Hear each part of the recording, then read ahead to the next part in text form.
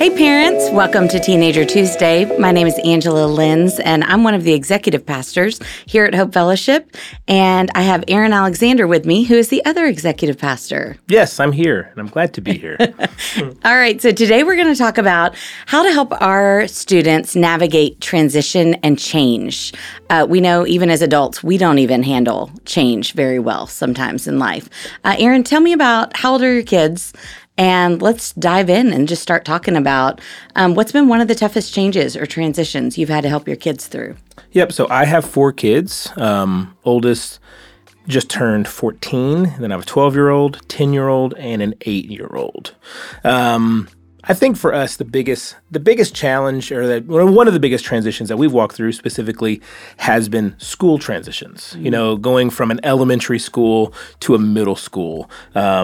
That's different because we're a public school family, and so going from a close-knit, small elementary school to a big middle school, it kind of felt like the Wild West a little bit. So preparing them for exposure to different worldviews, to different ideas, to different ways of life, and even just how kids are. That's probably one of the biggest transitions we walk through. Now we have an 8th grader and a 6th grader, so we're in the middle of that with the 2 oldest, right, of how to be middle school kids, how to navigate the most annoying and difficult times, of life, but also how to come out on the other side and be okay. Yeah, that's good. I have 16-year-old twin boys and then a daughter who is 18 and a senior in high school. I think for us, the hardest navigation really happened in high school, where they really had to realize that they were responsible for a lot of the stuff that needed to be turned in. I wasn't going to really micromanage a lot of what they were doing. I wasn't going to remind them to keep up with their homework and to do these things, and that they had to be more responsible. And we had a few years where there were a lot of consequences for missing out on. They had to miss really fun things that I was like, hey, but you have 3 missing assignments. You're not going to go to this friend thing if you can't do that. So. Well, let's talk about that. How has, for you, I don't have kids in high school yet. You have one that's about to go off to college. Mm-hmm. How do you parent them through differently now than you did when they were elementary or middle? Yeah, absolutely. I think all throughout their lives, our parenting style has had to shift and change. When they were tiny, you have to do everything for them. In elementary school, it was still very an authoritative parenting style. We're telling you, this is what you're doing, this is how you're doing it.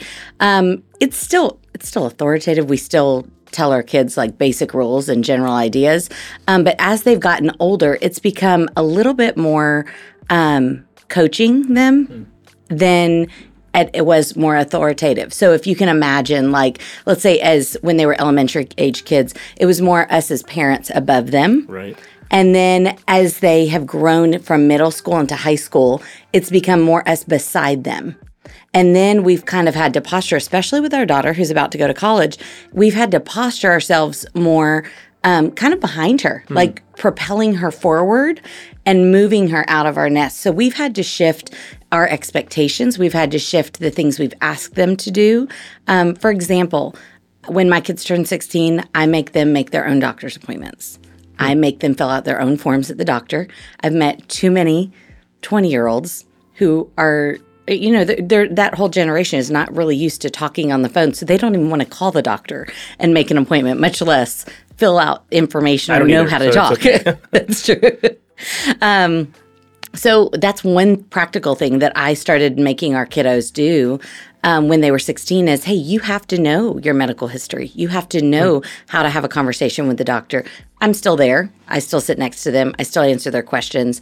But they have to do those things. With Bella, I've let up even more. Now, as an 18-year-old, she now goes to her own appointments by herself. I don't need to go to all of those. Right. She informs me of those things. So that's kind of the shift that's happened. Yeah, we navigated that too, because we know one of the big things of going from elementary to middle school is their now going from the fifth grader where they are, the top of the food chain kind of, but it's still elementary school. So once you go in the middle school, you're the sixth grader with seventh and eighth graders. And there's a massive difference between the world of a sixth grader who's all about Fortnite, whatever, and then the eighth grader who's experiencing some more adult things in their life. And so we made the early decision of how we wanted to help with that transition with them, because that can feel like a culture shock to some families. But we wanted to make sure on all these topics that maybe if you stop and think, what am I nervous for my kid to be, learn more about or be around in their middle school? Let's go ahead and we wanted to help have that conversation with them beforehand, so we could be the ones to help inform them and educate them, and not just rely on the eighth grader, in the conversations that they have. And so we intentionally walk into a lot of conversations in our own home about these things, about maybe more difficult topics that they're going to run into in middle school, or now my eighth grader going to high school. We're talking about those things now. I'd rather him do that than, the 15-year-old, that he's hanging out with at the bus stop or whatever. Yeah. And so that's the way that we've tried to get it, like you said, where you're from behind to now to walking alongside them, or where you're saying you're in front of them, holding them, navigating the way, now walking alongside them as a coach. We're trying to do the same thing of, now let's coach you in these conversations. Yeah. Just like, let's talk about that so you can hear our worldview and our perspective. Because if we don't tell them, they're going to learn it from somebody else. They will, for sure. And so I totally agree with you. My husband and I have the same belief, and we want to have conversations about everything that they might have a conversation with a friend about before they even walk out of the house. We try really hard to... let's say we're watching a TV show and there's something that comes up that's a little, I wonder, hey, do they know what that is? That's the first thing that I will ask them when that show's over. Hey, tell me, did you understand what they were talking about? Right. And if so, tell me what context do you understand it in? Right. Just to really understand their thinking on it and how much they actually know. Because a lot of times they think they know more than they actually know. Oh, absolutely. Absolutely. So, and most of the time what they think they know is right really isn't right. So I think that's really smart. What are other intentional things that you guys have done maybe to think about moving forward as they grow up into adulthood? Are there things that you guys have thought, hey, this is really important to us? Maybe we weren't taught that when we were young adults, so I want to make sure my kids know it before they leave the house. Yeah, two things there. One is that, especially with change and transition, letting them know that most of life is seasons, and that for those that I have in middle school, it's like, hey, this is probably one of the most difficult couple years you're going to have.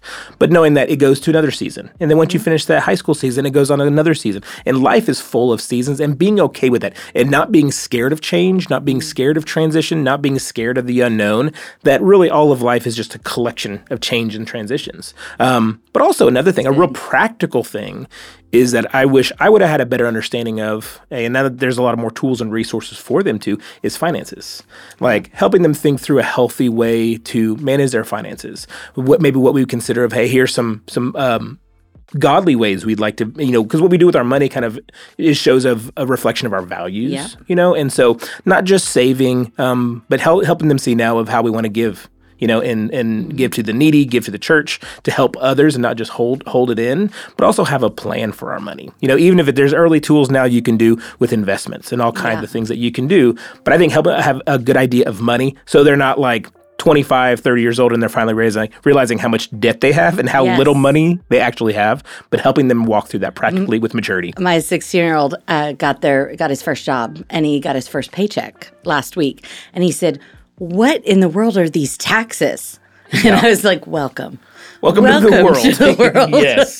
He said, this is the worst. And I was like, yeah, okay, well, that's just part of being an adult and having a job. You pay taxes. Right. So it's been an eye-opener for sure. Absolutely. Just real-life stuff. And I think for us as parents, if we can see ourselves as that chief educator, with them of we want to be everything we can to help navigate them, help them navigate the seasons, but to educate them specifically through those seasons. I think it positions ourselves for a longer and a better future as parents with them. I agree. Well, thanks for joining us for this episode of Teenager Tuesday. So signing off. Remember, parents, you can do this. You're not alone. God is with you, and so are we. Have a great week. See ya.